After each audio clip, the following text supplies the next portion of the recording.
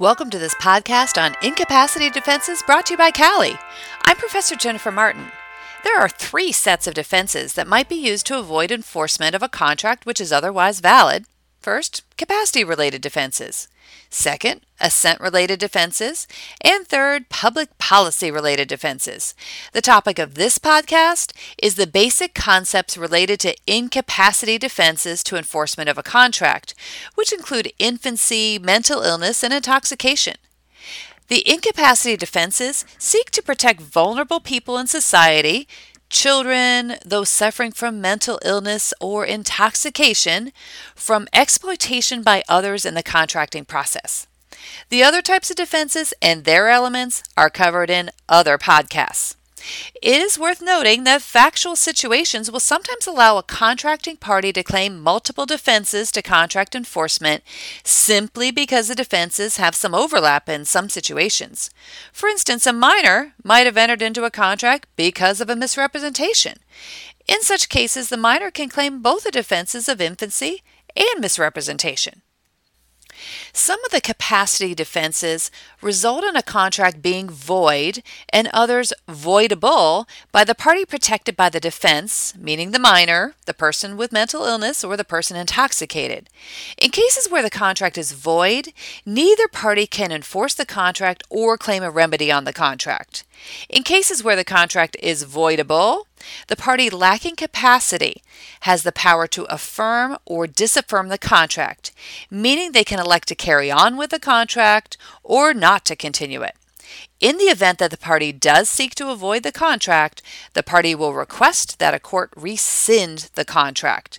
Rescission will allow a party to avoid the contract by essentially unmaking it. In most cases, a court will place the parties in the position they would have been in if the contract had never existed, allowing the court to choose the remedy of restitution to effectuate this result. Let's turn to the defense of infancy. This defense seeks to protect all minors, meaning children up to the age of majority, typically the age of 18. The defense of infancy makes a contract formed by a minor voidable at the option of the minor, meaning they can enter into contracts but have the opportunity to disaffirm the obligation. After reaching the age of 18, the minor can affirm the contract. The minor can use the defense of infancy to disaffirm the contract at any time prior to becoming 18 or within a reasonable time thereafter. Because disaffirming an obligation is accomplished by rescission, the minor must return to the other party whatever is left of what was received from that party. However, the minor is not responsible for any loss, damage, or destruction in most cases. Furthermore, the minor is not responsible for the price of goods and services received. This defense applies broadly to all minors, regardless of any perceived maturity of the minor, in order to prevent exploitation of children, including teenagers. The defense of infancy has limited application to necessaries, such as food and shelter, for which a minor contracts. The minor can avoid contracts for necessaries, but is liable for the reasonable value of the necessaries in restitution. States often have wide differences as to the scope of the infancy doctrine, so it's important to look at local decisions. Let's look at some examples of the incapacity defense arising from infancy. Example number 1. Percy, age 16, bought a used car from Olympus Motors with a $1,500 down payment on a $7,000 price, the remainder to be paid in monthly installments. Percy's a minor and at his election can avoid the contract prior to becoming 18 years old or a reasonable time thereafter. If Olympus Motors brought suit on the remainder of payments, Percy could request rescission of the contract, which would permit him to void all liability on the loan, but he must return the car or what's left of it. Percy would also be able to recover the $1,500 down payment and any payments made. Example number 2. Darla is 16 years old when her parents leave her alone for a week while they travel. Her parents left Darla money for groceries, but Darla loses her wallet and becomes hungry. Darla drives to the local grocery store and explains her predicament. Manager sells Darla $150 of groceries, which Darla promises to pay in 10 days. When Darla doesn't pay for the groceries, the local grocery store brings suit. Here, Darla is an infant because she is under the age of 18. In this case, however, the groceries are necessaries. Darla can avoid the contract, but may be liable in restitution for the reasonable value of the groceries. Example number 3. Jordan is a gifted student who enters college at the age of 15. Jordan rented books and purchased supplies from a business near the campus, with the owner having no idea that Jordan was younger than his typical customers. Jordan failed to return the books because his backpack was stolen and does not pay for them. Here, Jordan is an infant because he's under the age of 18. It doesn't matter that he's very intelligent, might look older than he is, or that he's studying at a nearby college with older students. Jordan may assert the defense of infancy even though he cannot make restitution by returning the books. Let's turn to the defense of mental illness. This defense seeks to protect people suffering from mental illness from exploitation by others. While infancy has a bright line standard with the age of 18, there is no similar standard for mental competency except where there's a guardianship order of a court. Contracts entered into with someone adjudicated incompetent by a court are simply void and the person has no contractual capacity.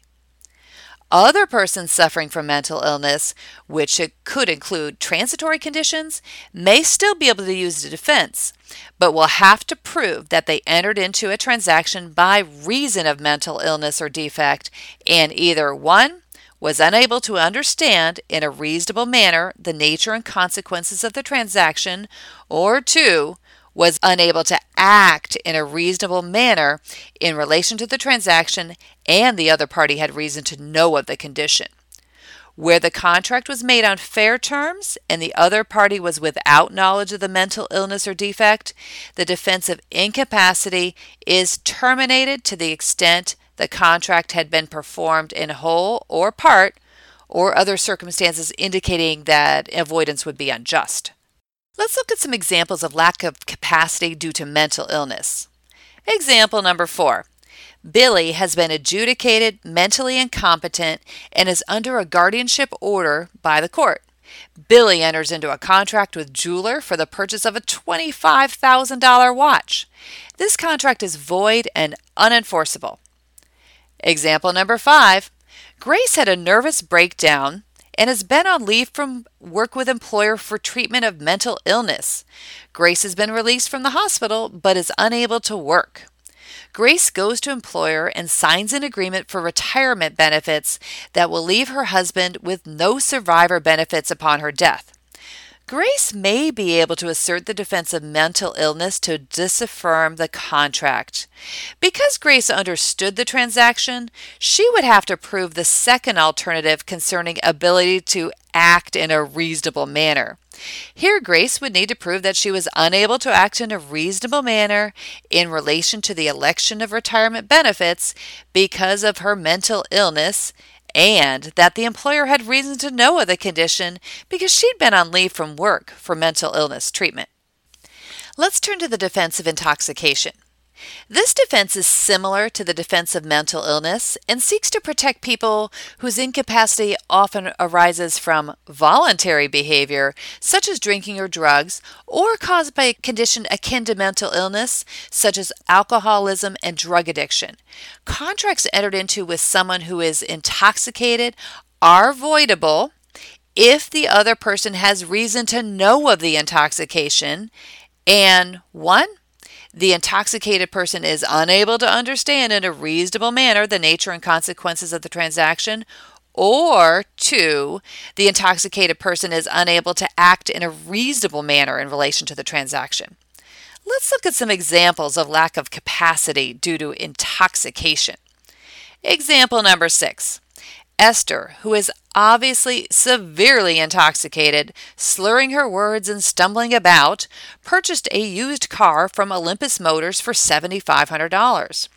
Esther should be able to avoid the contract because Olympus Motors would have reason to know of the intoxication, and it would seem that either Esther was unable to understand the manner and nature of the transaction, or she was unable to act in a reasonable manner in relation to the transaction. Esther would request rescission of the contract. Example number 7. Ingrid is an alcoholic. Ingrid was severely intoxicated, but able to function and walk and speak perfectly well and showed no signs of inebriation. Ingrid entered into a contract with Justin to purchase a life-size cardboard cutout of Elvis. Ingrid sobered up later that day and found the receipt for the purchase, but remembered nothing of the transaction. Ingrid contacted Justin wanting to cancel the order due to her intoxication. Justin can enforce the contract because he did not reasonably know of her intoxication. This would be true even if she did not remember the transaction. Just a note about necessaries. As with infancy, a person lacking capacity due to mental illness or intoxication can avoid contracts for necessaries, again, food, clothing, and shelter, but will be liable for the reasonable value in restitution. At this point, you should be able to identify the three defenses related to incapacity: infancy, mental illness, and intoxication. You should also be able to describe how and when these defenses can be used to enable a party to rescind a contract otherwise validly entered into. I hope you've enjoyed this podcast on incapacity defenses. Laudables are produced and distributed by CALI, the Center for Computer Assisted Legal Instruction. Find more Laudables at www.cali.org/laudables. Send your question and feedback to laudables@cali.org. That's LAWDIBLES@CALI.org. The Laudable theme music is Ask Me No Question by Learning Music. Laudables are for educational purposes only. Please seek an attorney if you need legal advice.